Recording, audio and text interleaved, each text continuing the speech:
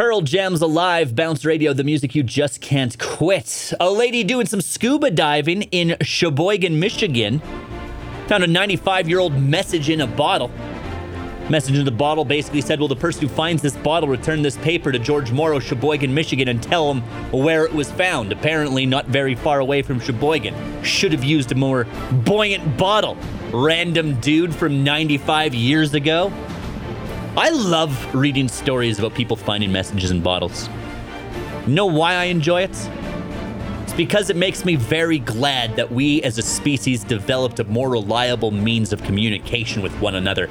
Could you imagine trying to correspond back in the day before post offices existed, where you had to be like, please, ocean currents, take this message to where it needs to be? Then you just have to sit and wait and hope your important letter to your mother telling her how much you love her doesn't get swallowed by a sperm whale. And then on top of that, when she does get the message, you then have to hope you can live another 70 years till the return message comes in. What an ineffective means of communication. Bounce Radio.